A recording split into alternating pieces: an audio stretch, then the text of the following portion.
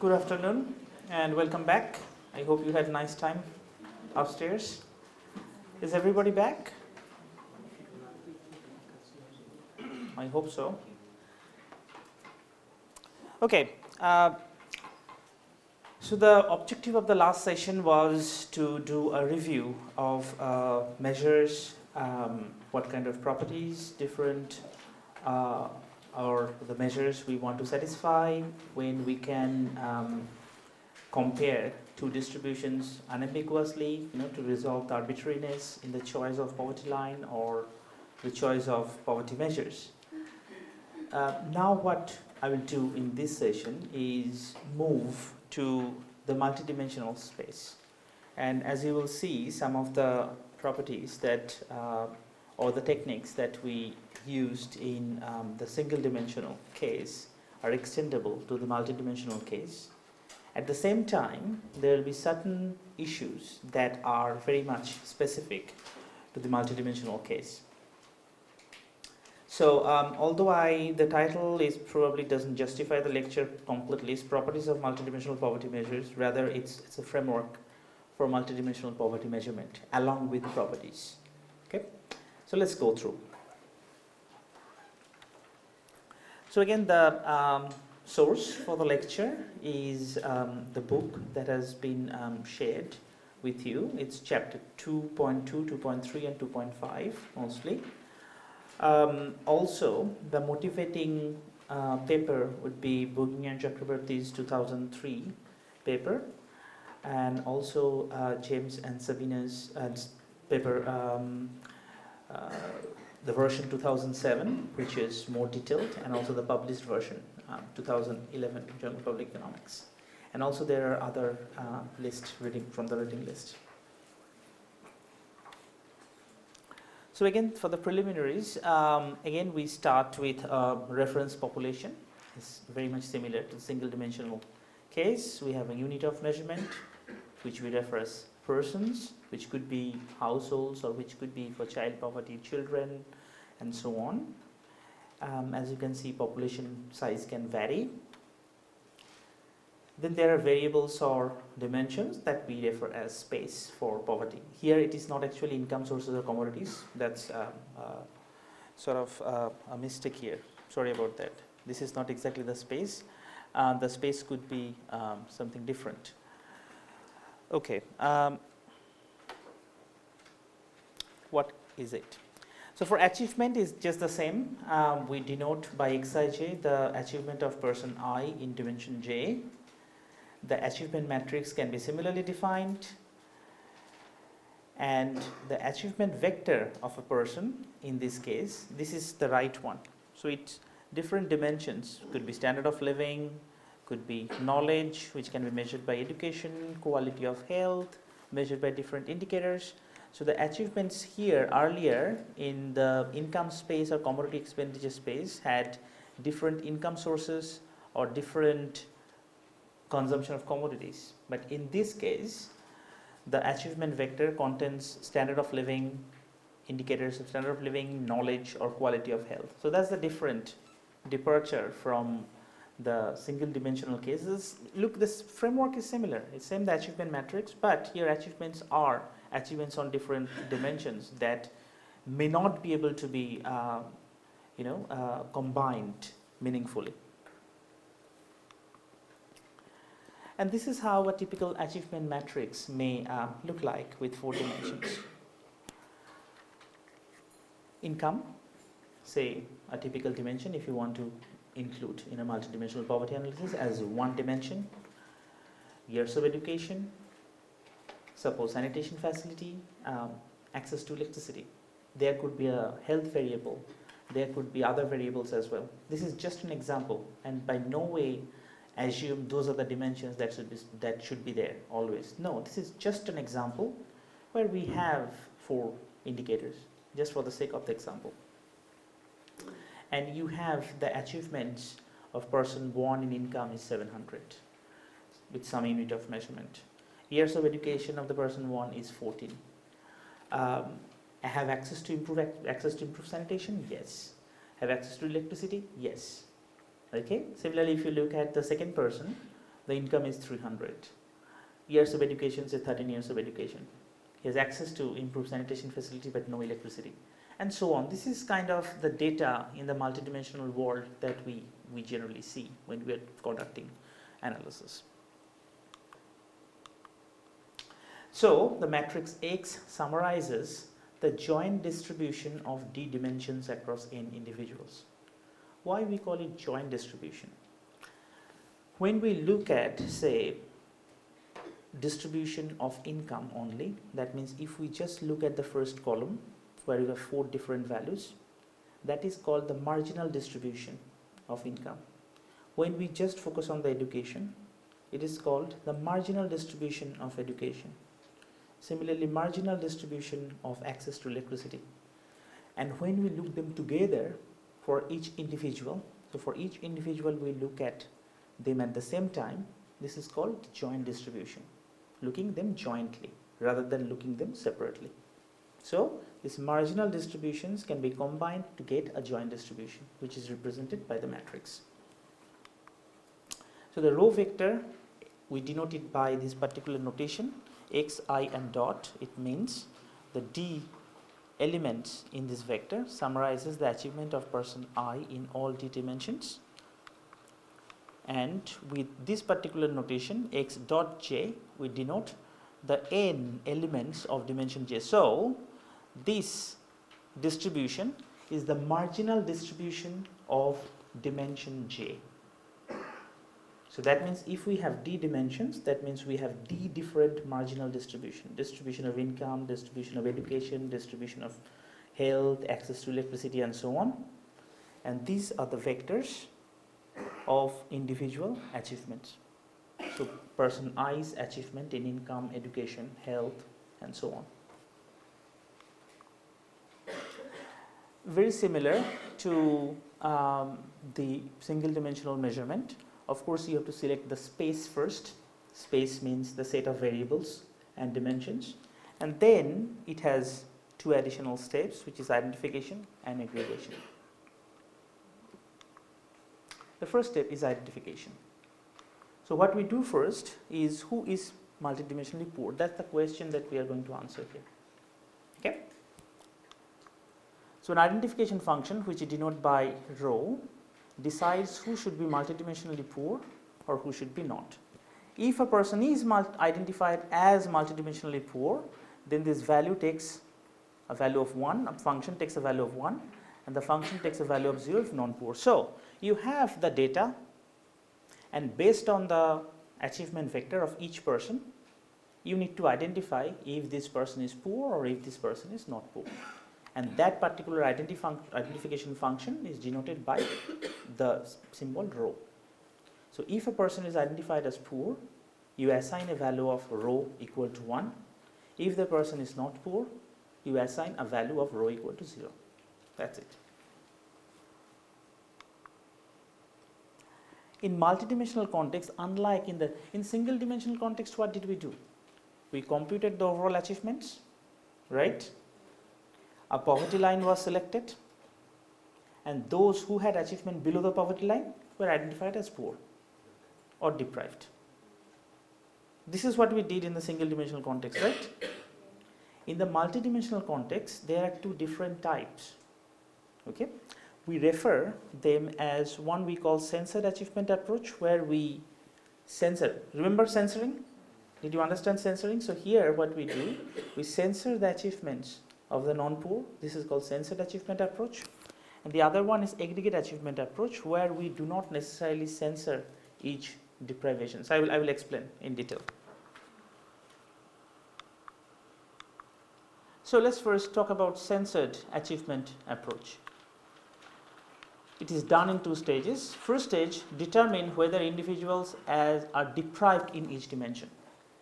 So you take income and then the income poverty line. Identify whoever is deprived or not. Okay, you can construct a censored vector of income. Look at education and look at the education deprivation cutoff. You can compute a censored deprivation, censored distribution of education, censored distribution of health and so on. So the main idea here is that you do not care at the dimensions where there is no deprivations, particularly for the persons. And then in the second stage, identify if someone is poor based on an identification function criterion. Examples: union criterion. Union criterion identifies a person as poor if deprived in at least one dimension. This is a very common approach that is taken in multidimensional analysis that we will discuss, and we'll see what are the main problems of this approach. The idea is that suppose you have 4 different dimensions and you identify if somebody is deprived.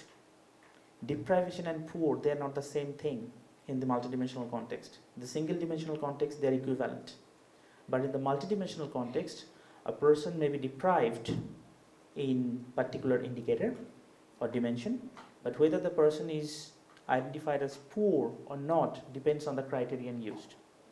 Now if you look at the union criterion, in union criterion a person can be identified as poor if the person is deprived even in at least one dimension.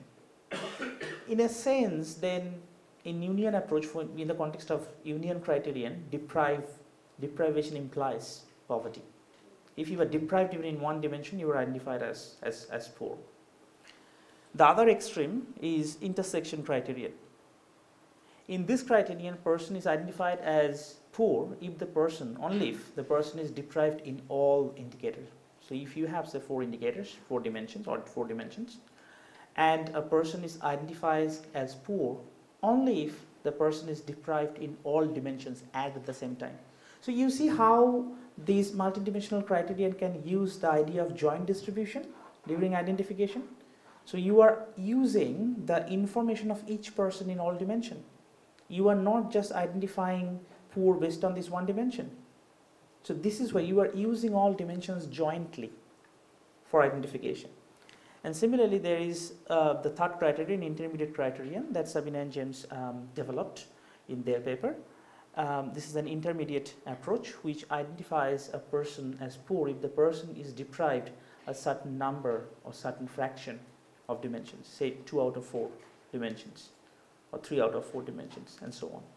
And actually these 2 cases can be seen as special cases of this one, of this intermediate criterion. They may include this situation, but if you want a strictly intermediate case, then of course they have to exclude this union or intersection criterion. So let's take an example. So this is the matrix or the data set that we began with, right? So we have income. So these are the marginal distribution of income, marginal distribution of education, marginal distribution of sanitation, marginal distribution of access to electricity. When you see them together, it becomes a joint distribution. Suppose the deprivation cutoff vector is denoted by Z. So earlier in the income approach, we had a poverty line. Okay? Here we have sort of a line, a threshold for each indicator, but here we are identifying deprivations and not poverty. That's why we refer this as deprivation cutoff and not poverty line. And suppose this is our deprivation cutoff vector. Okay, for income, which is 500. That means if you have income of less than 500 unit, we are going to identify you as deprived in income. If you have education below 12 years, you are identified as deprived in education. Similarly, if you have something less than yes, which is no here, the only other option, then you are deprived in sanitation. Similarly, if you are no, you are deprived in access to electricity. That's the idea. Sorry. So what we do here, first replace entries 1 if deprived and 0 if not deprived in this particular example. And then what you can get, this is what you get. See, the deprivations, for example, income deprivations is these 2. Then you have education deprivation, these 2, sanitation deprivation, and deprivation in access to electricity. And this is what you get. So 1 if the person is deprived in a dimension, and 0 if not deprived. Okay? Alternatively, you can construct a censored matrix. Do you remember how we were computing the censored vector in single dimensional context? We were replacing all the incomes in the single dimensional context of the non-poor by the poverty line itself. Here note, we have replaced all the non-deprivations by the deprivation cutoff. So for this one, we have 300 and 400. We replace the non-deprivations by 500, 500. Here the non-deprivations by 12, 12. Non-deprivation remains, you can replace it by 1, but it remains yes here, and there is no change actually. Okay?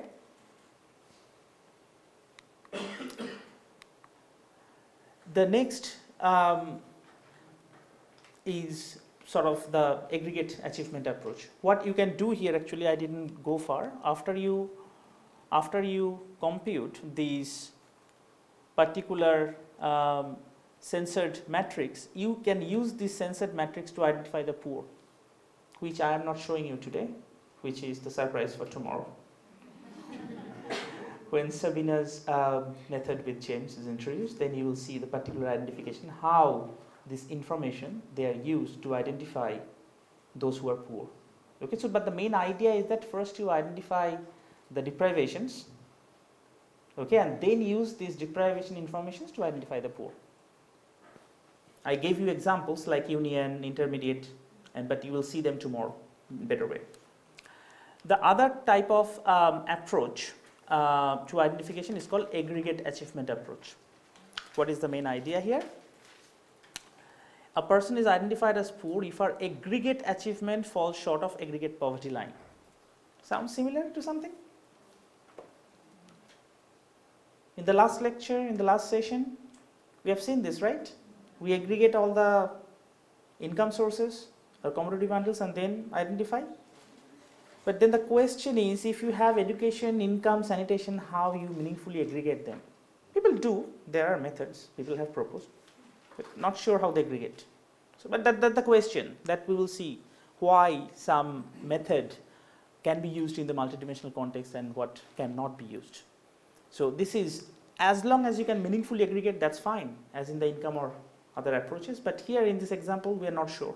But this approach can be used, are used in general by some folks. So then the idea is you have such as an aggregation function, you aggregate, and then you have an overall threshold below which identified as poor, otherwise not. An example is the consumer expenditure approach. I do not find any better example in the multidimensional context. Okay?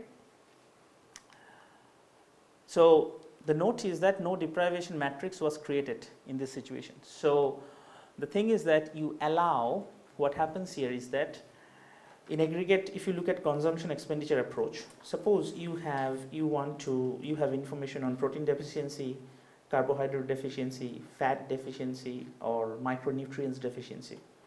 And suppose somebody is consuming a huge amount of protein but is deprived in fat, carbohydrate and micronutrients. But if this person is consuming enough protein, it is possible that his overall achievement is above the poverty line, so identified as non-poor. So it does not matter. But if you had taken the deprivation, censored achievement approach, you would have said, you know what, this person is consuming a lot of protein, it is more than the threshold, so let's not identify, let's not take into account that extra bit, so censor it over there and then look at the other deprivations. Probably that person would have identified as poor. Okay, so same thing, if you try to do that in a multidimensional context, you are saying he has enough education, so what if he does not have any income or poor in health or no access to basic services? Let's just allow this kind of substitution. That aggregate achievement approach will allow that. But if you are looking at censored achievement approach, it will say, you know what, if somebody is deprived in other indicators, they should be counted properly. And even if the person is not deprived, has large achievement in something, you just should not assume that they can be substituted. They can substitute all those deprivations. That's the main difference, motivating difference between these two. Now the second step is aggregation. Of course, jumping around. How poor is the society? Same, is the concept is the same as the single dimensional case. So you obtain, so based on the identification criterion, this step constructs an index which is based on the achievement matrix and the set of deprivation cutoff, okay, and so you construct a poverty measure. That's the idea. Okay, again I visit some of the properties. So it's a recapitulation process. So if you have not understood the properties well or why we require them, please ask me. Okay, but let's go through again with them. So some of these properties, so let me show you. So we classify, as in the single dimensional context, the properties into 4 major categories. Invariance properties. And why they're important? They're important because you need to understand how poverty measures behave due to different data transformations. Invariance property says some sort of data transformations, some sort of changes should leave poverty unchanged. Dominance property says that poverty should change in a particular direction due to this kind of transformations. Third, there are subgroup properties which link the subgroup poverty to the overall poverty, and some technical properties are there. And some of these properties are just natural extensions from the unidimensional properties. So they are almost same. The concept is almost same. But there are some properties that are very specific to the multidimensional context. Because in single dimensional you did not have, for example, joint distribution. In multidimensional context you do. So what are the implications? How should poverty change because of these different issues in multidimensional context? So of course the first one is symmetry. Could someone intuitively tell me what symmetry means? Loud please. All? Both sides are equal. Sides. Sides. Say it again please. All sizes are equal. What do you mean? She said all sides are equal. Sides are equal. What does it mean? Explain please. It's the same. Both directions. So if you have 2 different vectors which has same Properties. okay, same incomes and so on, if you just shuffle them around, it should not change basically, right? Anything else you'd like to add? Yeah, just was gonna say it doesn't matter who's poor. Right, as long as you have that income, it doesn't matter you or me, as long as we have that income, we should be identified as poor or not. So the symmetry. And technically it's multiplication by a permutation of income. So if you just permute the incomes, you shuffle around the incomes, as long as they are same, your poverty level should be same. It should not change. But in case of multidimensional, when you're talking about a matrix and you want to shuffle the thing, how are you supposed to shuffle it? I don't think it's possible. Why not? Shuffling person. I'm just taking. Now, you give an example of income, that's just a single vector. Yeah. But then when you're talking about this, it's a matrix. So they are like, the entire rows are vectors, right? So like. So what I'm doing here, if you look at it, so I'm just shuffling these 2 rows. So we have 3 persons here, right? 1, 2, 3, and we have 3 dimensions. So what we are doing, we are shuffling the achievements of these 2 persons. So now person 1 has this instead of person 2. Here person 1 has this, and we are just shuffling this. You see? Sorry? You have to take the whole vector. You have to take the whole achievement vector. Okay, so as long as you are shuffling the achievements across people, then it should not matter. That's the idea. Okay? Clear? Replication. What was the idea behind replication?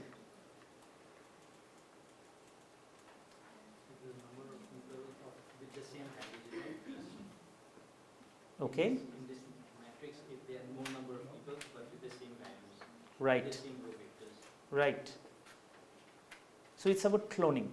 So if you just clone the society, right, if you just increase the number of people but with the same achievement vectors, okay, it is as if each here,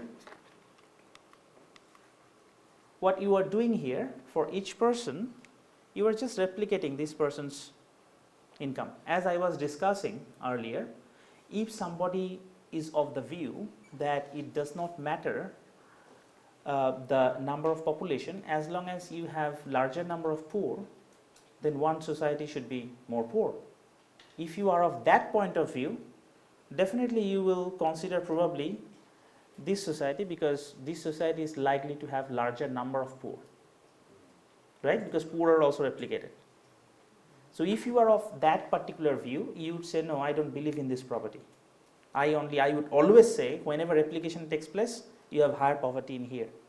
But if you are not of that view, if you want to bring the idea of population as well, okay, you might say that cloning of population, no, poverty should not change. Because if it happens, then we are always saying larger societies are more poor than smaller societies, which is also difficult to justify.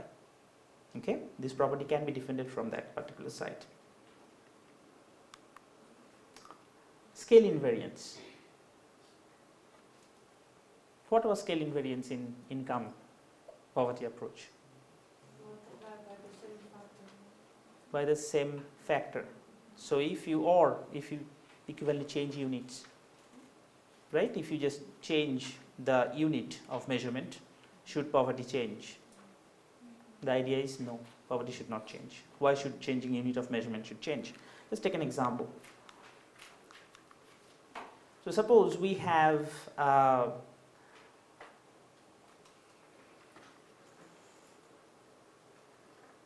right. So we have this particular vector, this is the poverty line, and suppose we just use this particular type of scale.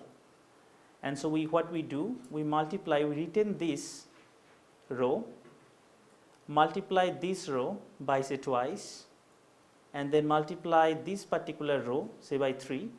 Suppose we have changed the unit of measurement in such a way. The idea is that then poverty should not be different. Suppose you have 3 dimensions: income, education, and say health. So for income dimension, suppose it was in dollar, I change it to pound. Education, it was years of education, I change it to months of education. And then BMI, instead of 22 kg per meter square, I use something an FPS process. It's just the numbers change. Should that change poverty? Probably no. Okay, that's the same idea here. But again, it could be controversial, as some people think that addition of incomes should be more important than the rest. But otherwise, if you look at from the unit of measurement point of view, this particular property makes sense. Focus. What was the idea of focus axiom or focus property? Our focus should remain on the poor. If we have identified, or here we will see that we have 2 different types of focus properties, but at least in the income approach, the main idea was, if you are doing poverty analysis and if you have a poverty line, then why should you bother about change in incomes of those who are non-poor? Do you agree with that view? This makes sense, right? So that's about focus axiom. Let's see what kind of focus axioms we have in the multidimensional context. Type 1 is focus on those identified as multidimensionally poor. We are not interested in those who are not multidimensionally poor. Fine. But it is even possible, please tell me if I'm wrong, is it possible that a multidimensionally poor may not be deprived in all dimensions? Possible, right? So what about those? So should we allow, if a multidimensionally poor is not deprived in a particular dimension, and in that non-deprived dimension he has improvement, should that affect poverty? So repeat my question. So you have multidimensionally poor who is not deprived in a particular dimension and he has improvement in that dimension. Should that affect poverty? Does this? Well, coming to that. Yeah, you are going ahead. Yeah, coming that. I'll come to that. But here, does this focus property prevent that kind of situation? This only says that focus on those identified as multidimensionally poor. Okay? So that means if the non-poor person's achievement changes, there should not be any change. It depends on also the criteria in the studies. Whether if you are defined by one indicator, you are multidimensionally poor. Or whether 2 out of 3 or 2 out of 4. I mean, any of them, even if you have any of them, this is only saying that if there is change in deprivations of the multidimensional non-poor, there is not going to be any change. It is not saying what happens if a multidimensionally poor person's non-deprived dimension changes.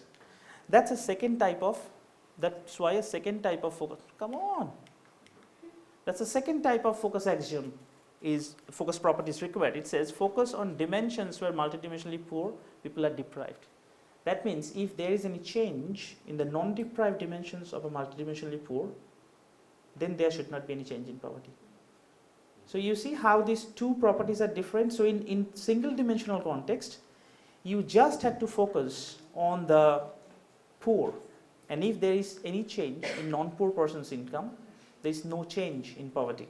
Because in the single dimensional context, poor and deprived, they were the same term, which is not the case in the multidimensional context. Deprivation does not imply poverty, and poor are not necessarily deprived in all dimensions. So we have two different kind of properties here, focus properties. One focuses on the multidimensionally poor, and the other says not only multidimensionally poor, focus on the deprived dimension of the multidimensionally poor. Okay? So if a poverty measure does not satisfy the deprivation focus axiom, then it is allowing substitution, the example that I gave, that if somebody is not deprived in education but deprived in others, it is allowing substitution of that from that non-deprived dimension to the deprived dimensions. But deprivation focus prevents that. If somebody is deprived in 3 other dimensions but not in education, you just cannot assume, given that that person is not deprived, he should substitute his education. It's not possible in practice, always. Okay? I ask a question? Yes, please. There is some strong assumption. Let me give you the mic. Where is the mic? Gisela. Gisela. Here. Thank you.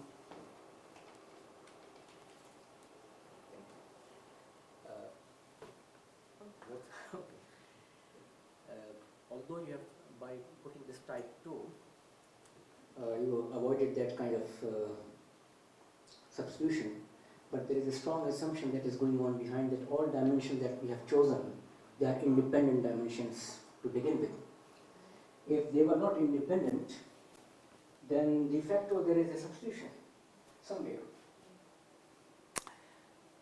Independent. In the sense that each poverty in each dimension constitutes poverty in itself. There cannot be any aggregation possible. How to put it? That if I'm looking at 2 dimensions like sweet and meat, let's say, and the 3rd dimension is your health. So somebody is already diabetic. How will you put sweets? There is a cutoff level, but so there is something which is linking, which we are, when we are dealing with this kind of matrices, what we are doing, we are like in matrix algebra, we assume that all these rows and columns are independent. All row matrix operations that we are doing can be done because of the independence. And unless we are not assuming that, it will become hard. So this is my Very good question and very good point. Look, we are preventing substitution from the poverty line to up. We are not preventing substitution as long as your achievements are below poverty line. So there we are. So what I am doing here, look, what is the policy implication? if you have such things, substitution, and if you do not control for it, the problem is that even when you know empirically, say, let me give you that example again from the Indian context. In the Indian context, the government used a particular strategy to identify below the poverty line. And the strategy used 13 different questions, and each question has categories of 0, 1, 2, 3, 4. Say one category was land ownership. If you have no land, if you have this land of less than 0.5 acre, 0.5 to 1, 0.1 to 3, 3 and or 5 or more or whatever. The idea was you will get 0, 1, 2, 3, 4. These 4 different categories, 4 different values. So 13 questions, your values lies between 0 and 52. Now there are people who are deprived, severely deprived in certain dimensions. Okay? And some people, poor people, they had barren land. They had land, some land, they had barren land. Now it was actually possible to give them little more land so that they jump up from category 3 to 4. Maybe it's a barren land, but as long as you satisfy this category and pull them out with a total score out of poverty. So if you allow that kind of substitution always, what it does is that even when you can see properly, no, improvement in this dimension, probably they should not just take them out of poverty. It gives the policymaker an incentive, again, to deliberately ignore the deprived dimensions and only help them where they think it is feasible, just increase, it's easy to increase. Okay? So that kind of, now when you are talking about independence, independence has to occur across the entire dimension, entire distribution, then you call them independent. But you are allowing substitution up to a certain level. Okay? When you are doing aggregation, you are allowing a certain level.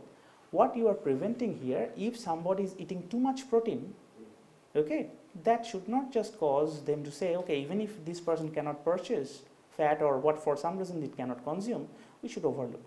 That probably should not happen. That's the main idea. I mean, it could be, you could controversy, you could debate it, but that is the main idea behind this kind of focus axiom. Okay, that's the motivation. Can I Yes, please. question? Of course. So far in the discussion, are we treating all the dimensions equally weighted so far? Or I have not spoken anything about weights here. not? Okay. So it's They're general assumptions. it's Weight. general Yeah, assumptions. yeah. So among the deprived dimensions then, from policy purpose, okay, I identified these are the deprived dimensions. Out of 8, suppose that's 4. So how do you treat them? Hopefully you're going to explain it, or is it Tomorrow. tomorrow. It will come gradually. It will come gradually. It will come tomorrow. It will. That is the main idea. That is the discussion that will take place when we will have, first of all, the methodology that Sabina will introduce. Then we will have normative choices. In normative choices, we will discuss about different cutoffs that is used, how to choose deprivation cutoffs, poverty cutoffs, how to choose indicators, dimensions, and so on. But that will we will talk about it, but not in this lecture. It will come. Thank you. Any other questions? Yes, please. Let's use the mic so that everybody can hear. In relation to his question about Yes. the independence of each dimensions, I think he's asking about whether these dimensions are exogenous of each other. So it would not affect, for example, education. Might be due to health reasons. Then you have this dimension about access to health services. Then that would affect the education. Sure. Look, whether education affects health, health affects education, it's a big question. And I am not saying they're not important. What we are trying here to see, if somebody is deprived in education and health, and somebody is only deprived in education or only deprived in health, the person who is deprived in both, his poverty or deprivation is much more severe than the other two. That is what we are just saying here. We are not saying here that, of course, some dimensions are more correlated. Water, sanitation, you might say, they are more correlated. I mean, of course, you can empirically test the correlation between them, and they have been done by Mariam and Sabine, and we will discuss all these issues. And good that these questions are coming up. Yes, there are. And another thing is that we do not exactly empirically know which one affects which one and at what level. So that also requires several assumptions which is difficult to justify. What we are doing here, of course, there could be relationship, and we are not saying they're independent at this moment. That's an assumption. We are allowing substitution up to certain level, but we are saying that you keep on only increasing one dimension and assume substitutability, and the person comes out of poverty, just like cash transfer. Give them cash transfer, everything will be solved. I think that's there's a difficult assumption underneath, right? Because you keep on giving as much income, everything will be solved automatically. Even the public healthcare will be solved automatically. Public education system will be solved automatically. Probably that's not the case. So that's why it is quite important to identify the deprivations than just assuming substitutability for at any level. That's the motivation. Any other questions before we move on? Okay. So here is the definition. So if y is obtained from x, so a joint distribution is obtained from another joint distribution by an increment to a non-poor person's achievement, then deprivation cutoff factor remains unchanged. There is no change in poverty. So consider the situation where you have a non-poor person, a person who is non-poor, but maybe deprived in a dimension. Okay, it is possible. But even then, if that person's deprived dimensions increase, because the person is not poor, there should not be any change. So even if a non-poor person's deprived dimension, faces improvement, there should not be any change in poverty, because we have already identified the person as not poor. That's the main idea.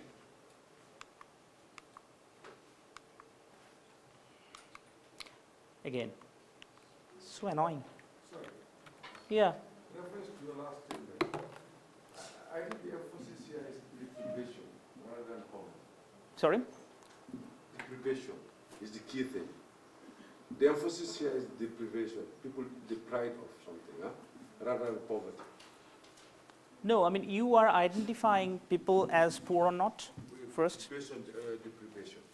Based on their deprivation or however, suppose you take the aggregate achievement approach where you aggregate everybody's. Okay, that's allowable. That's allowed here. What you are doing, somehow you have identified somebody as poor. Yeah. Suppose somehow, it could be any approach. Yeah. Suppose you have identified somebody as poor, and you know who the non-poor are. Yeah. Any change in the non-poor's achievements will not affect poverty. It may be their deprived dimensions, maybe their non-poor. That's what it's saying. That's it. And, okay, let's see the example.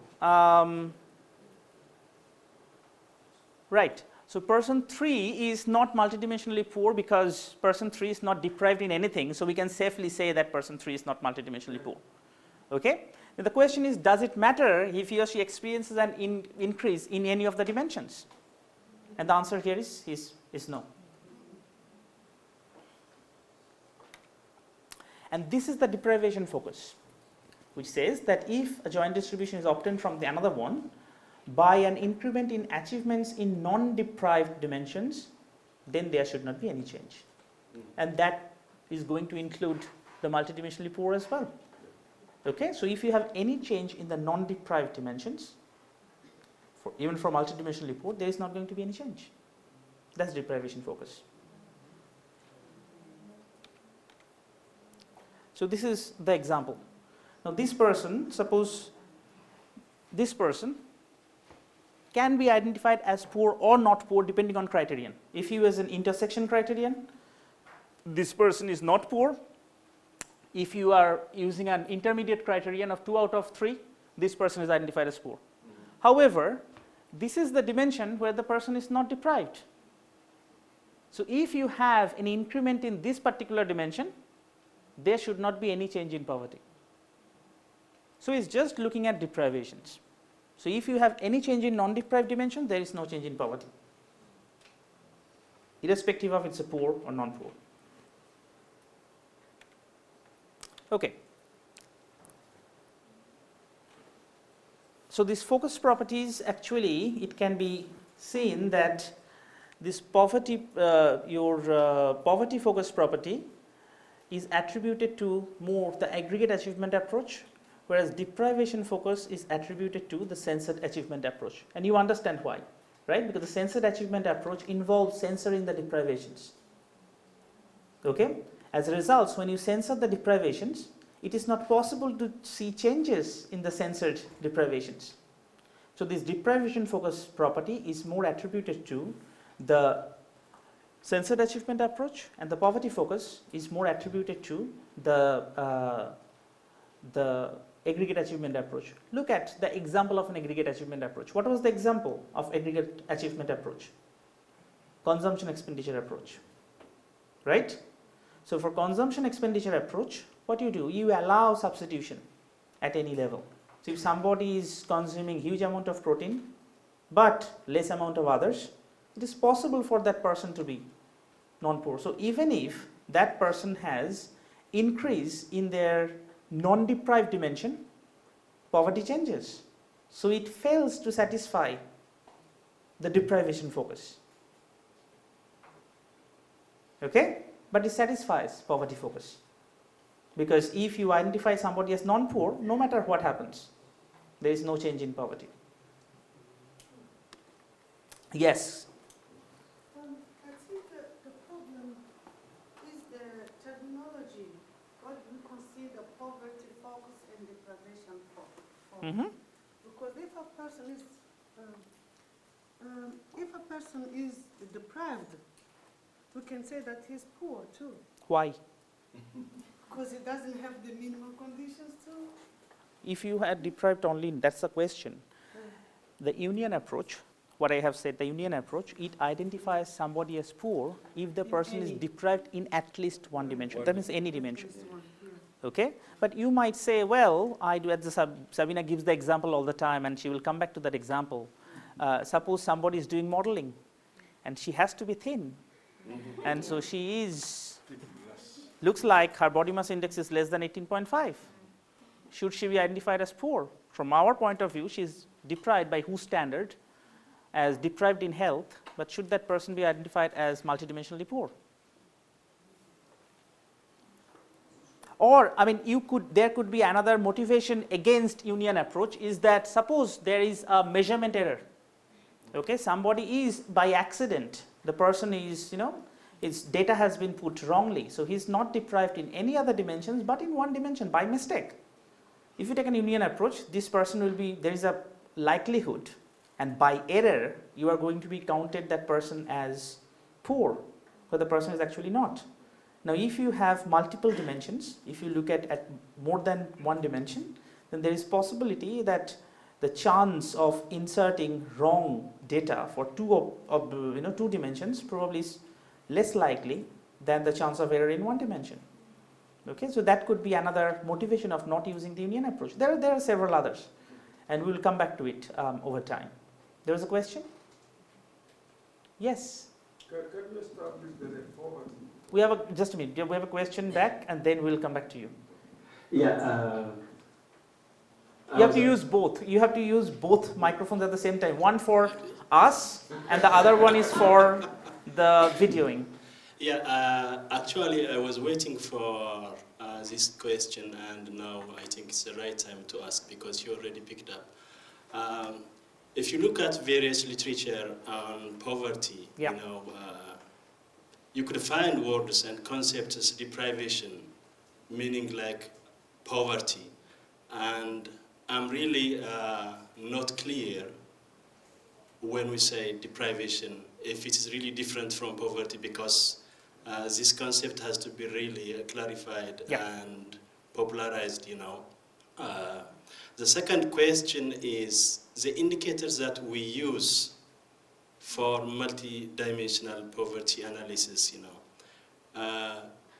we need to have some variables where we could be able to really sort out. These are the variables that can be used as indicators of multidimensional poverty.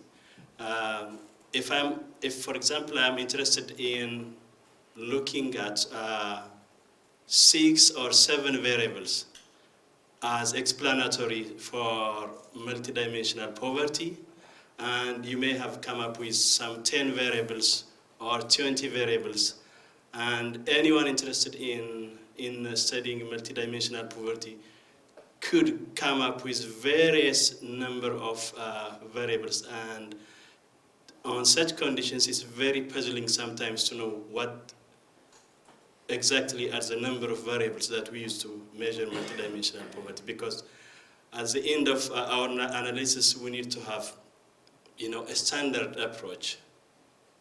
Yeah. Thanks. Yeah, very good questions.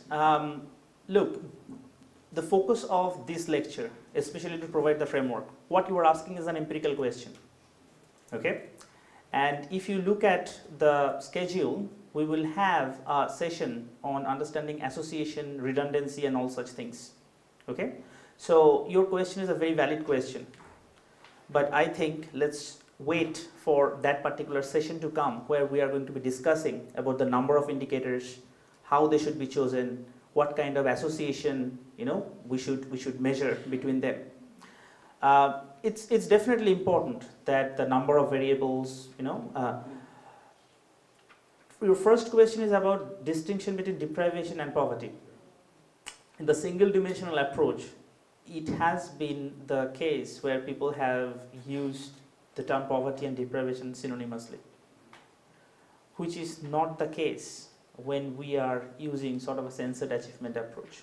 What we are doing here, we are identifying if a person is deprived or not in a particular indicator.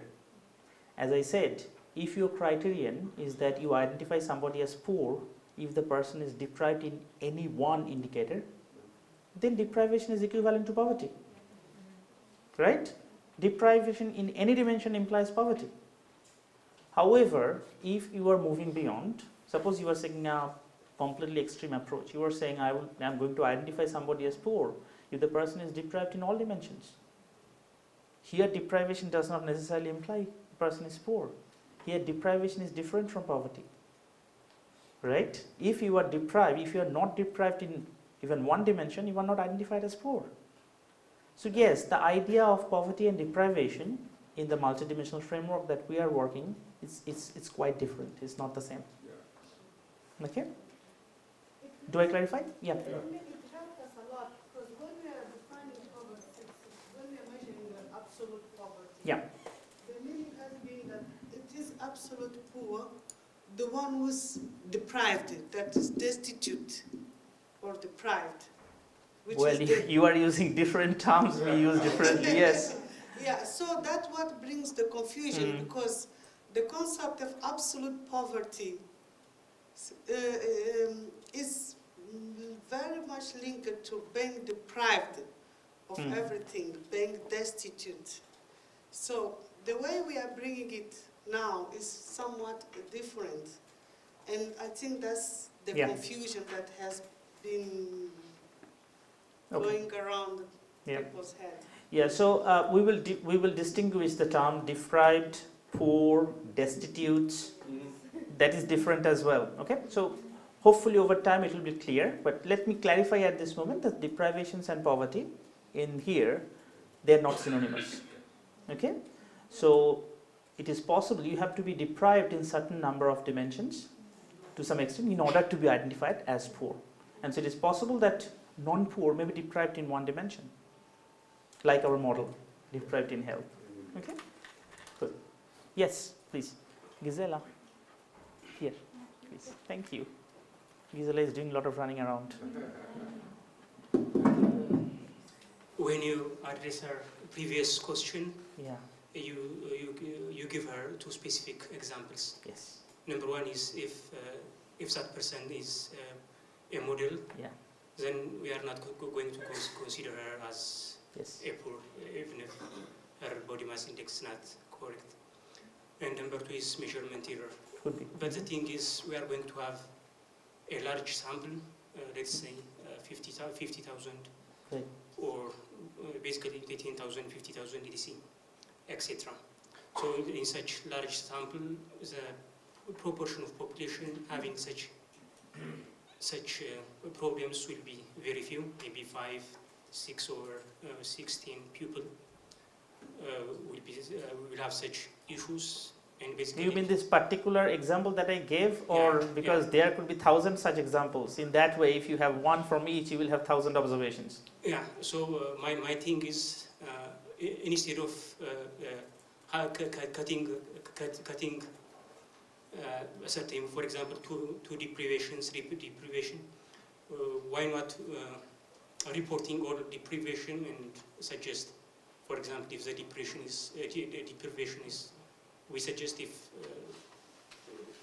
Right? leaving the decision of making who is poor for the reader. You leave it to the Reader, reader to, Yeah. To decide. Yeah. decide it. Yeah, of course not. You are suggesting an approach where user can choose their own poverty line. Yeah. This is what exactly you are saying. Yeah. It is possible. Basically, if the dimension are chosen, then they are chosen on purpose. So if one person is Of course, missing yes. that one, Yeah. For me, he should be identified as a poor. Look, I mean, those are normative decisions, and how you choose poverty lines, Yeah. of course, is a normative issue, and we will revisit this issue. Okay, I mean, there will be different criteria that will come up, and you are talking about one such criteria to choose. You are saying that if you and I are there, I choose my deprivations and decide, right?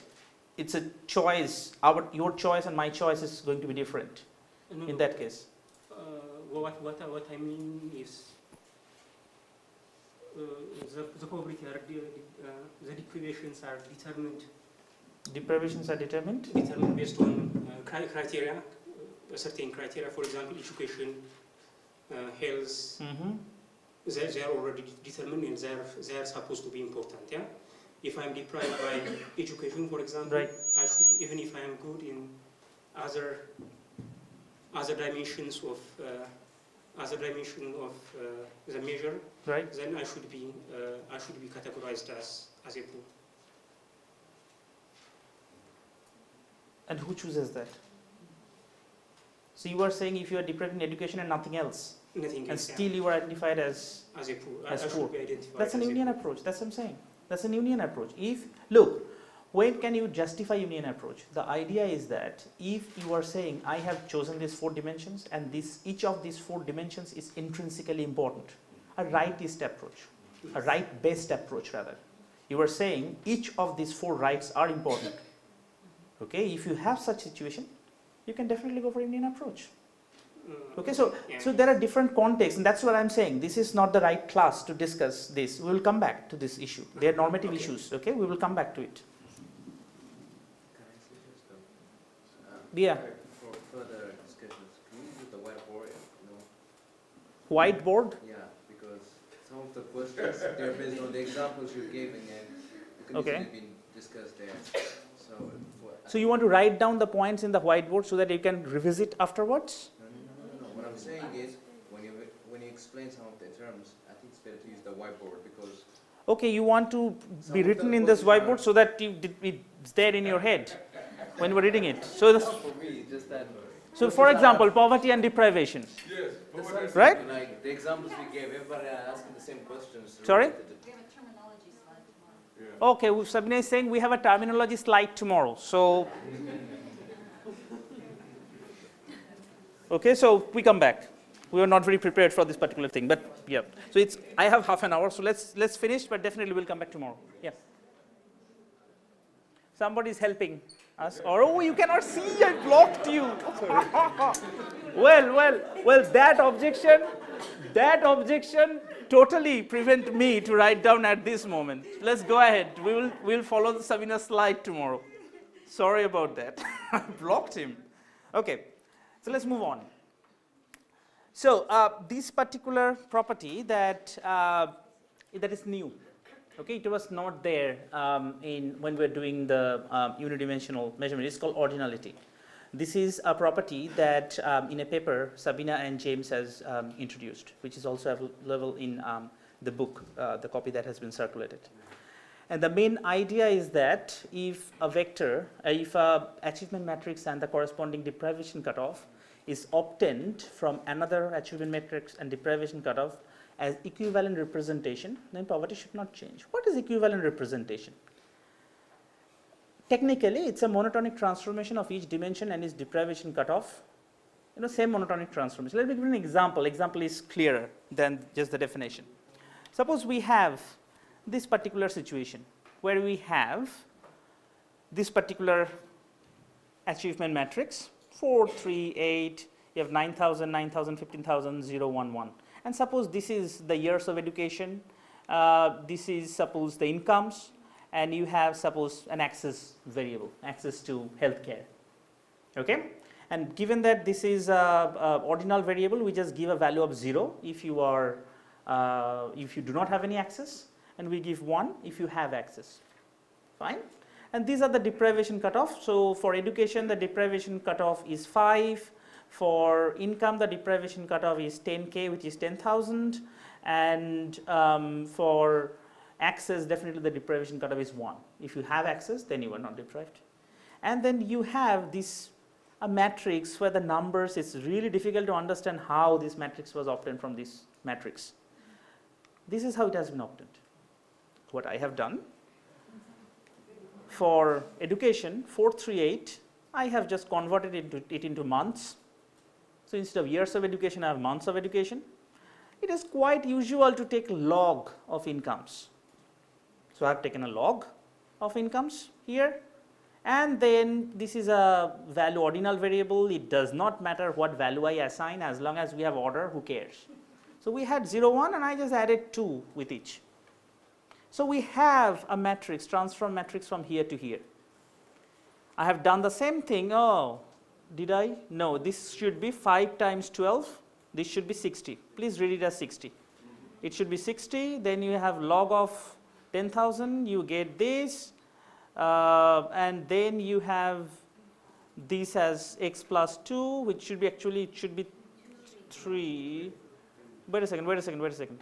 I have added, no, it's just 3 and 5, it's fine. This is wrong here. Okay, I have just taken any two values, 3 and 5.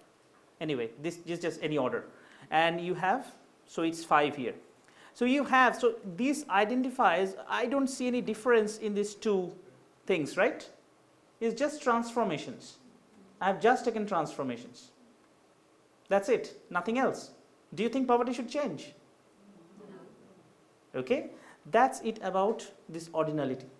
So these are called admissible or equivalent representation, because these are equivalent. If you report it by years or months, it should not make any difference. If you just report by, so you see, it's not just scale invariance. Scale invariance was about multiplying, okay, changing the proportions. That was scale. It goes even further. It looks about any monotonic transformation of ordinal variables, even including ordinal variables. So here you have a mix of cardinal and ordinal variables, okay, and you are taking any transformation. And this is something, for example, you will see many poverty analysis in different approaches that we will discuss tomorrow. It could be statistical approaches, fuzzy set approaches. Sometimes the ordinal variables are forcefully cardinalized. So if you have say sanitation, you have 4 different categories. And you have assigned a value of 1, 2, 3, 4, and you use this value of 1, 2, 3, 4 to do the aggregation. When you change this 1, 2, 3, 4 to 1, 7, 15 to 71, you have the order, but you will completely get a different poverty analysis. What ordinality is saying that if you change this kind of orders or monotonic transformations, poverty should not change.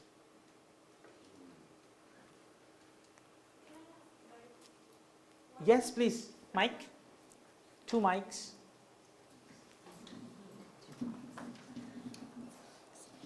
Why don't we have this same property also in the unidimensional case? You could, but the problem was we were working in the unidimensional work. I did not assume any ordinality, so I allowed, cardinally meaningful numbers, the consumption expenditure. You have a cardinal meaningfulness because you can see the difference between the 10,000 and 15,000. There's a meaningful difference. So it's cardinally meaningful. You see, so that's why I did not introduce any ordinal properties. Okay, any other questions before I move on? Now this is the question why ordinality property is important. The practical importance is real world data. Monotonic transformations are sometimes inevitable. Say log transformation of incomes. Sometimes people take log transformation of education variables as well. Now here the scale of variables is quite important. So we have a section on scale of variables, is chapter 2.3, section 3 of chapter 2. And generally there are 4 different kind of scales. One is ratio scale, where division and multiplications are applied. They make sense. Okay. For example, income.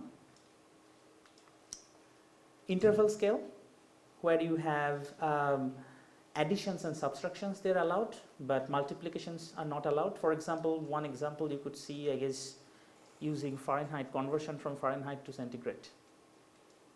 Okay, it's interval, it matters. You know the difference between, say, 5 degrees centigrade, 7 degrees centigrade, and 7 degrees centigrade and 9 degrees centigrade. They're same, the difference. But when you convert it to Fahrenheit, the same difference doesn't hold. And then there are ordinal variables, where you only know that the order matters.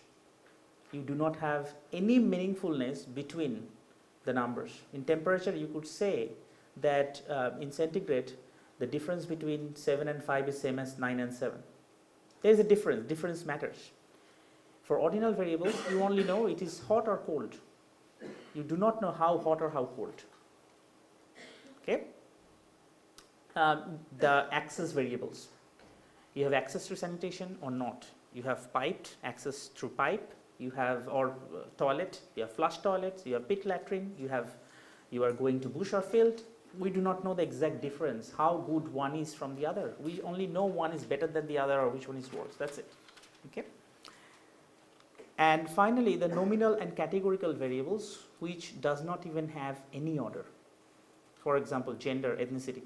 It's hard to say who is better, women, men. It's hard to say which ethnicity is better than the other. Okay, so you don't have any order. So these are the different kind of scales. So for ratio scales, when you have income, you know that if you multiply by 4, 15,000, 60,000, that means you are 4 times richer. That makes sense. Yes, we have a question.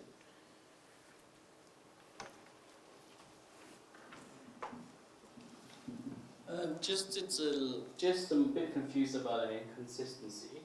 Is that if you're saying that you can only apply multiplication to ratio scales, and income is a ratio scale, then in your previous example you applied the log transformation to income. And you're saying people frequently take the log of income. Mm-hmm. So in that case, we don't count it as an admissible transformation. Good question. Let me think about it. I do not have a direct answer at this moment. Let me think about it. I'll get back to you. Okay. Finally, we come to the dominance properties. Okay. So dominance properties, first one is monotonicity. Can anybody remind me what was monotonicity?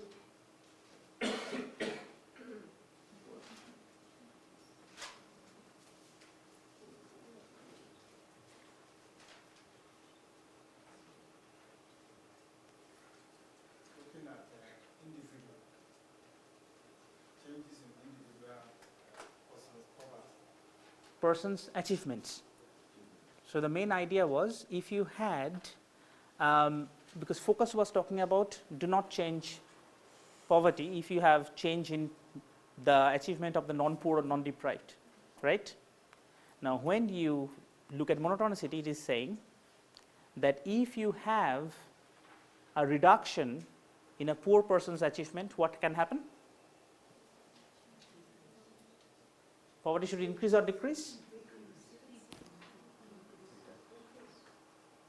If you have a reduction in a poor person's achievement,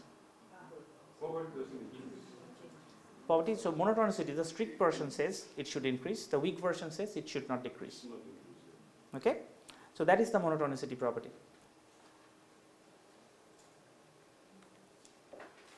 And this is the example. So if you have, say, this person, so this person is definitely poor, no? In how many dimensions this person is deprived? All dimensions. So even if you use the strictest criteria, this person is identified as multidimensionally poor. And this person, if you go here, has suppose an increment in the achievement, the opposite to decrement. What should happen? Here, poverty should fall. So if you move from here to here, poverty should fall. If you move from here to here, poverty should increase. Okay. Now, yeah. Yes, go ahead. Yeah, I think on this property, I was just thinking as well, even in on focus property. You know, sometimes there are certain dimensions whereby an increment does not necessarily mean an improvement. There's some set, like I was thinking of the family size. An increment in the family size makes maybe the household deprived. So I was thinking when an increment is made, then the household falls and becomes deprived. Doesn't that going to increase the poverty?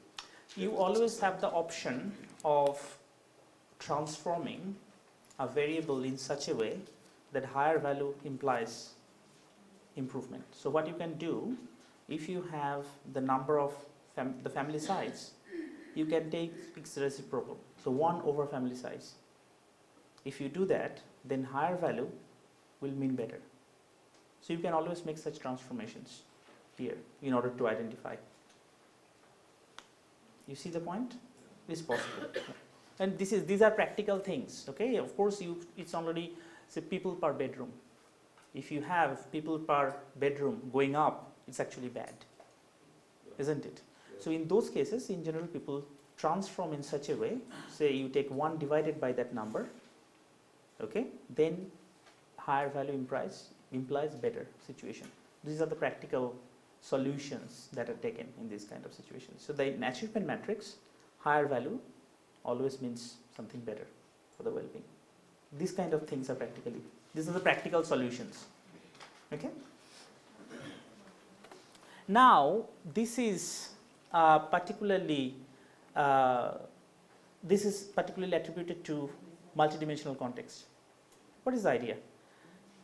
If you find a particular poverty measure, multidimensional measure is, strictly satisfies strict monotonicity in strict sense, we may not require this particular property. But every property has a weaker version. Weaker version means that if this particular transformation takes place, it does not increase strictly, that's fine, but it also does not go in the opposite direction. So there's a weak sign.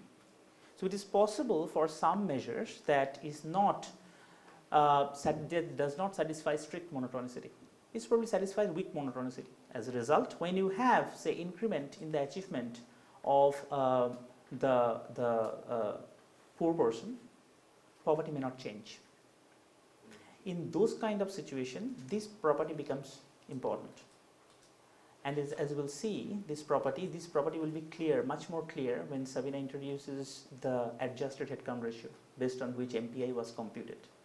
MPI versus the multidimensional headcount ratio. What happens in multidimensional headcount ratio? You just count the number of poor. Now in that case, if a person becomes deprived in an additional dimension, headcount ratio does not change. Because a person was poor, it has become deprived in an additional dimension. No change in poverty, right? Dimensional monotony says that a particular poverty measure should be sensitive to that kind of transformation. So if you have a poor person being deprived in an additional dimension, then the overall poverty should reflect that by increasing the number. That's where dimensional monotonicity comes into play. Now if we have a particular poverty measure which satisfies strict monotonicity, that automatically satisfies dimensional monotonicity. But in some cases, when you use the 0-1 variables, it is really not possible to look at the changes in the dimensions. There, the dimensional monotonicity becomes crucial. So you will understand the property better when the adjusted headcount ratio is introduced. Let's move on. I have 15 minutes. Transfer in the unidimensional context is, I will introduce it, and this is something that we will not be focusing too much in this particular summer school. But still, I'm introducing this concept because some of the relevant properties will be used. So the main idea, recall the unidimensional context. The main idea was, what reduces inequality? If you have some income taken from a richer person given to a poorer person, or from a richer poor to a poorer poor, you have reduction in inequality. That's the basic idea behind the transfer principle. Okay? And it is called progressive transfer. In other words, if you see two situations where you have similar average, but in one distribution, incomes or achievements are much more dispersed. It could be education, it could be income, they are much more dispersed. Okay? Then it is much more unequal. And even if you have such disparity among the poor, that should be harmful for poverty. That's the basic idea behind transfer principle. In the multidimensional context, when we apply such concepts, it requires more cardinal data. Because if you have just axis 0, 1, how can you sort of transfer? It's either 0 or 1. So there is something called dimensional transfer that also Sabina and James introduced, and we'll come back to that. But before going that, let's just show you, suppose you have 3 cardinal variables where transfer is possible. Okay? And so how does it take place? So the main idea is that, let's focus on the single dimension at this moment. So we have these particular 2 vectors in single dimension. Now there is something called a bistochastic matrix. The idea is whose row elements and column elements sum to 1. So look at this matrix. You have 0.5, 0.3 and 0.2, they sum up to 1. 4, 3, 3 sum up to 1. 0.1, 4, 5 sum up to 1. Similarly 0.5, 4, 1, they sum up to 1. They sum up to 1. Okay, so what it does, it smooths the distribution. Let's see how it does. Oh dear.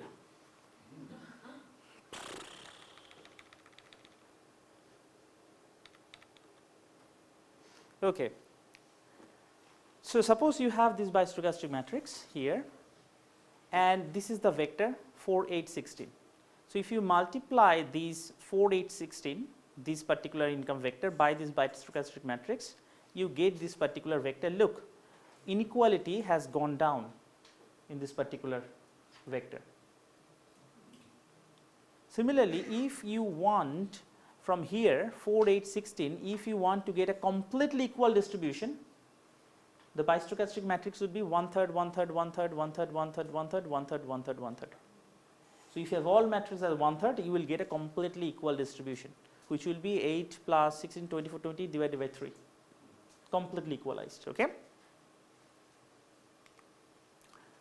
So now suppose we ask what bistochastic matrix is used to obtain this from this, because here you have 9 and 15, okay, but here you have 5 and 7, you have 4 and 8. So this is more unequal than this one, right?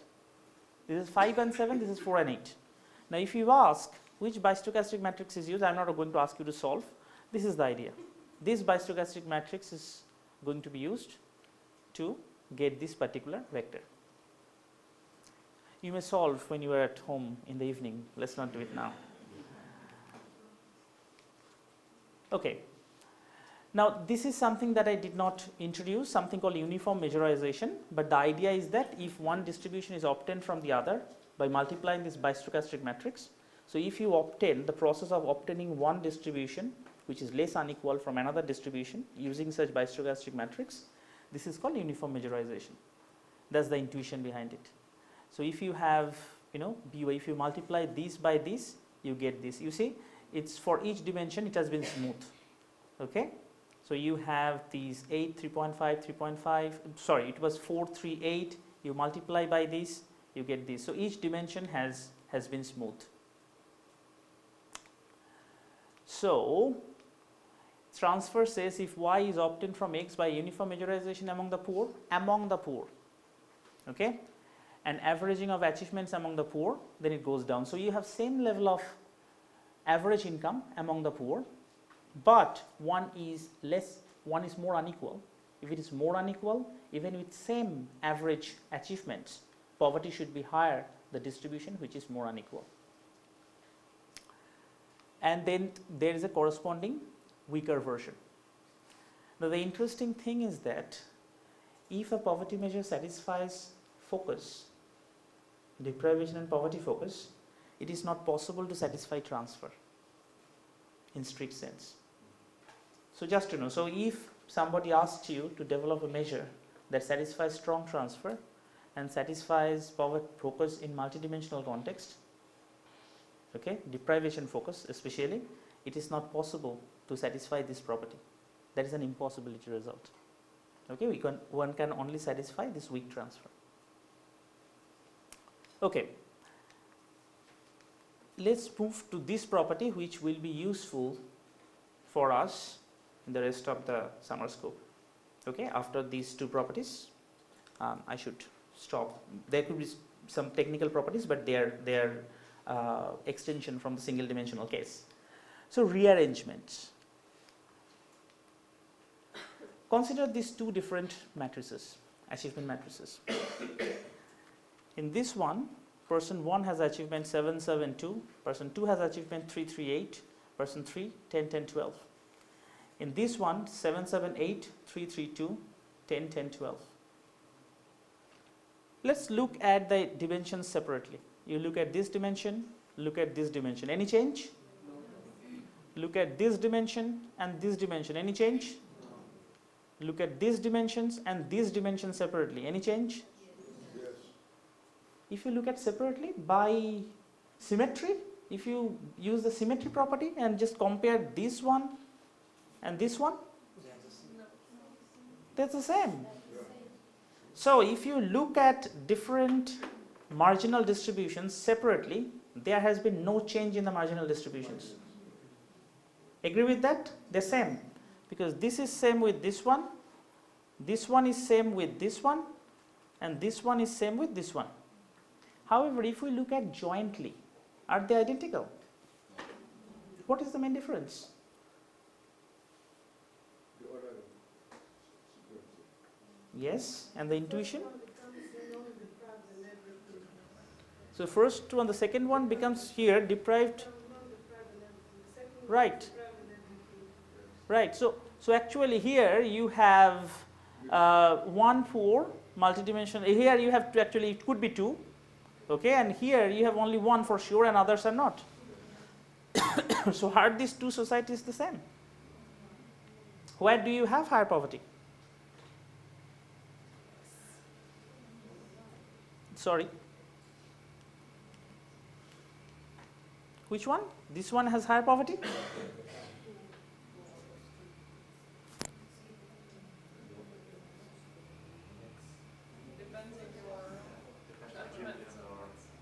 Depends on your judgment. If you look at sort of the inequality, here one person is poor but severely poor. At least deprivation is shared here. This person is not poor in all dimensions. This person is not poor in all dimensions, but here clearly one person is severely poor. It is as if a group of people in one country is severely deprived, others are not. And also inequality, also social inequality. If you look at inequality, this society looks more unequal than this society. It's like the intensity of Louder, please. For the second person, it's like the intensity of poverty. Exactly, it's more intensely poor. It's deprived in everything. It just has nothing. So one side you have people who have everything, who have no deprivation at all. The other society, and here one person has all the deprivations.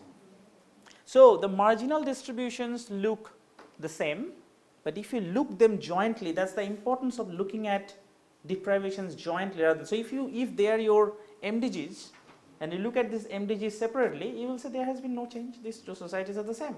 But if you look them jointly, then you will be able to understand that the more kind of distribution within a society. Okay?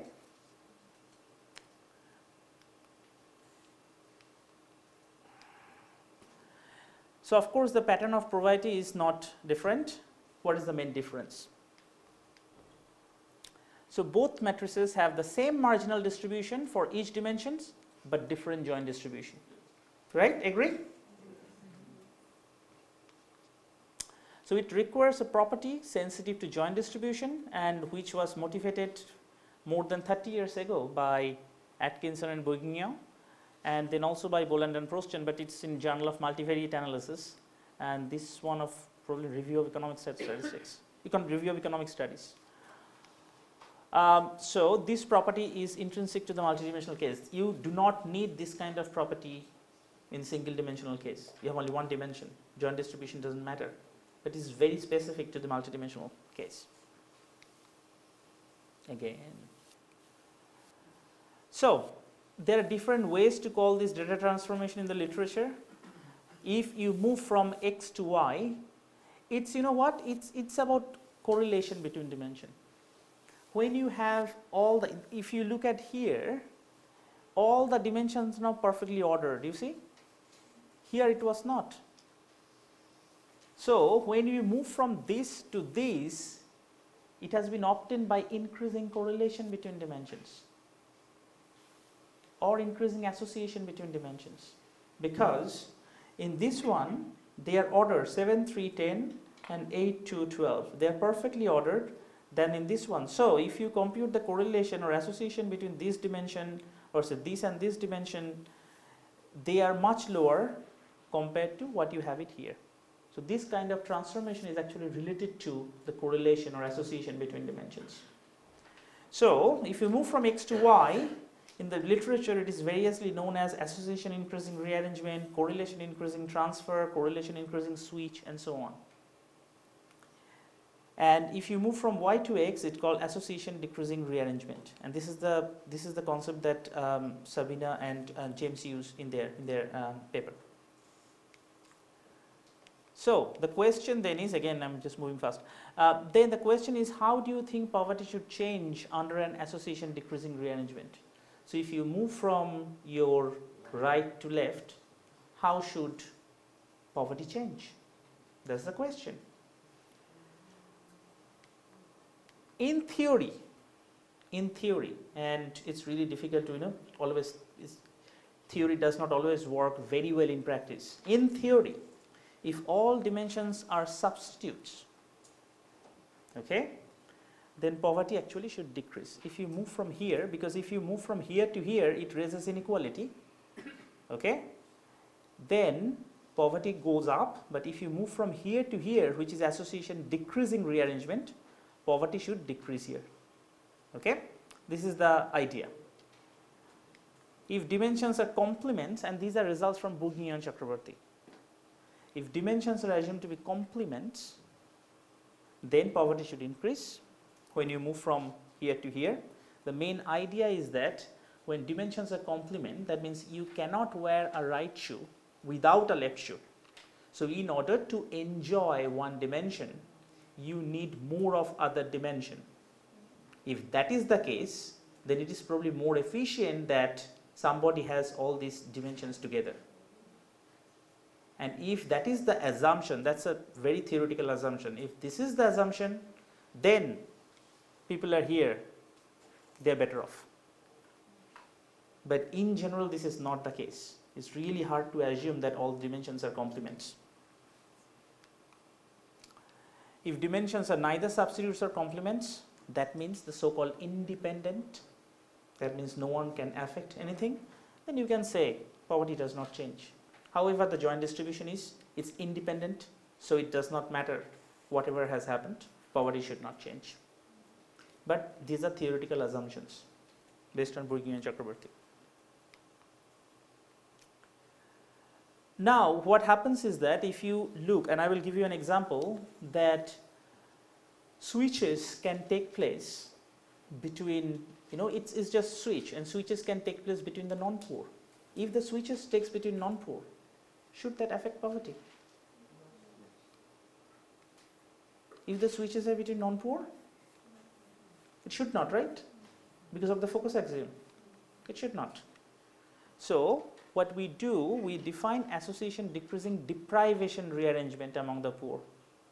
That means the deprivations has to be rearranged in order to affect poverty, because if that takes place among the non-poor, it is not going to affect poverty.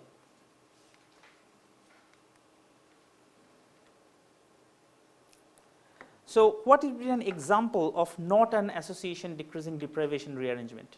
So if you have this kind of situation where the switches are taking place between, say, these two persons, are they poor, this first and third person? No, they are not. So the first person and the third person, they are not poor. So if you have switch between them, then it is not an association decreasing deprivation rearrangement among the poor. On the other hand, this is an example where you have this person deprived in that dimension, and you have, and suppose they are poor, they are identified as poor. So if you have switches like here, then that is called an association decreasing deprivation rearrangement among the poor. And if you have such deprivations, you have such switches, that should affect poverty, not them.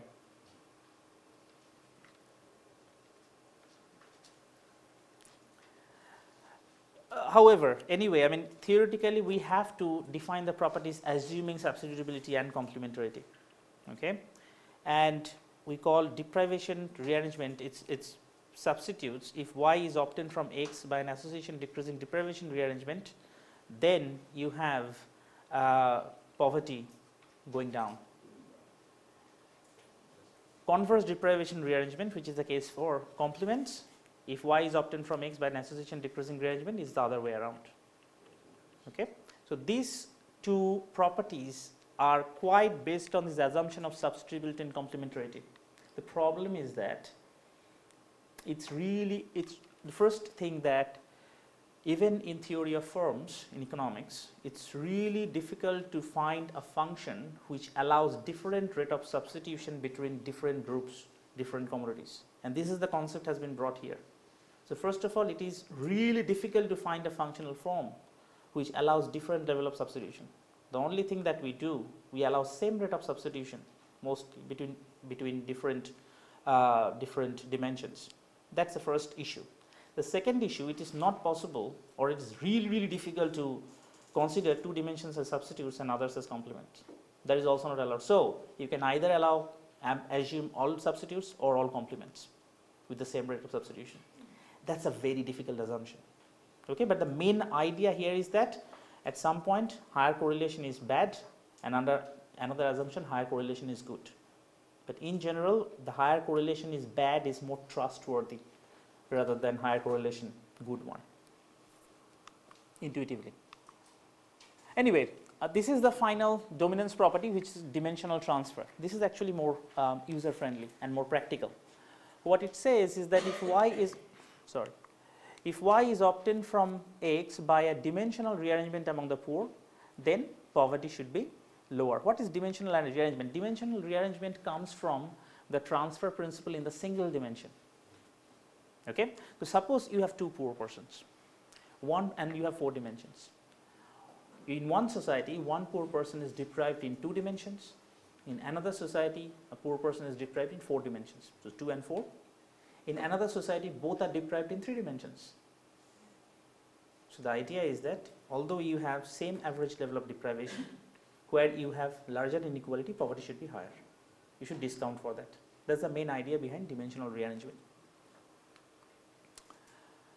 So this is an example where deprivation rearrangement among the poor, but not dimensional rearrangement, because the main idea here is that the deprivation and non-deprivation has not been switched. Okay? Here you are both deprived, both receives a value of 1 and 1. So deprivation and non-deprivation has not been switched. So this is a deprivation rearrangement definitely, but not a dimensional rearrangement. So this property will be much more clear again when the adjusted headcount ratio is introduced. So you will be able to see this property much more clearly than just here in an abstract way. And these are the subgroup properties I have already been through, And there are two properties again. One is subgroup consistency. Can you remember what is consistency of subgroups? Anyone? Poverty increases in one subgroup overall. In the same direction. So if you have a change, if you have a reduction in poverty or increase in poverty in one subgroup, but remains constant or no change in others, this is a consistency requirement, that the overall poverty should change in the same direction. And population subgroup decomposability? Multiplying by the shares of the population. Right. So if you have the subgroup poverty levels and if you know the population shares, then the overall poverty can be computed as the population share of the subgroup poverty levels. That's the idea. Now there is another type of decomposition, which is dimensional decomposition, which was not possible in single dimensional analysis, right? In single dimensional we had only one set of vectors. Here suppose you have three different dimensions: income, education and health. So you have income, you have education and health, and you may want to know what is the contribution of education to overall poverty. Isn't it a valid question? Suppose you have a change in poverty over time. Your poverty has gone down. You may want to know which has caused this change. Has it been caused by a reduction in education? Has it been caused by reduction in income or reduction in health? In order to, for evaluation purposes. And this particular property helps you in this, answering this kind of question. So it is of course purely multidimensional concept where the overall poverty can be expressed as a weighted average of dimensional deprivations among the poor. And if we denote the dimensional deprivations by these, suppose you have, after you identify the poor, you identify the post-identification dimensional deprivations of the income, of education and health, then the overall poverty is just a weighted average of these dimensional deprivations.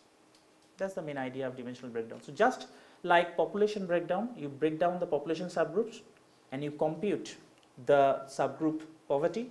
Similarly, you can break down the overall poverty across dimensions to understand the contribution of dimensions to the overall poverty. Okay, and of course these are the technical properties which you have already seen. Normalization, that means poverty is bounded between 0 and 1. Continuity, can somebody tell me what continuity does? Prevents the jumps, sudden jumps in poverty levels. And this is an assumption which, this is a property that is used when you have all the weak dominance properties, as happens with adjusted headcount ratio. It just says that a poverty measure should take at least two distinct values. Otherwise what happens? You have change in your deprivations, poverty does not change. It is possible to happen in theory, so this is just a technical property. Okay? I stop here. It was a marathon one. And as Sabina said, it was the most difficult one, the last two. The rest of the summer school is not going to be like that. Okay?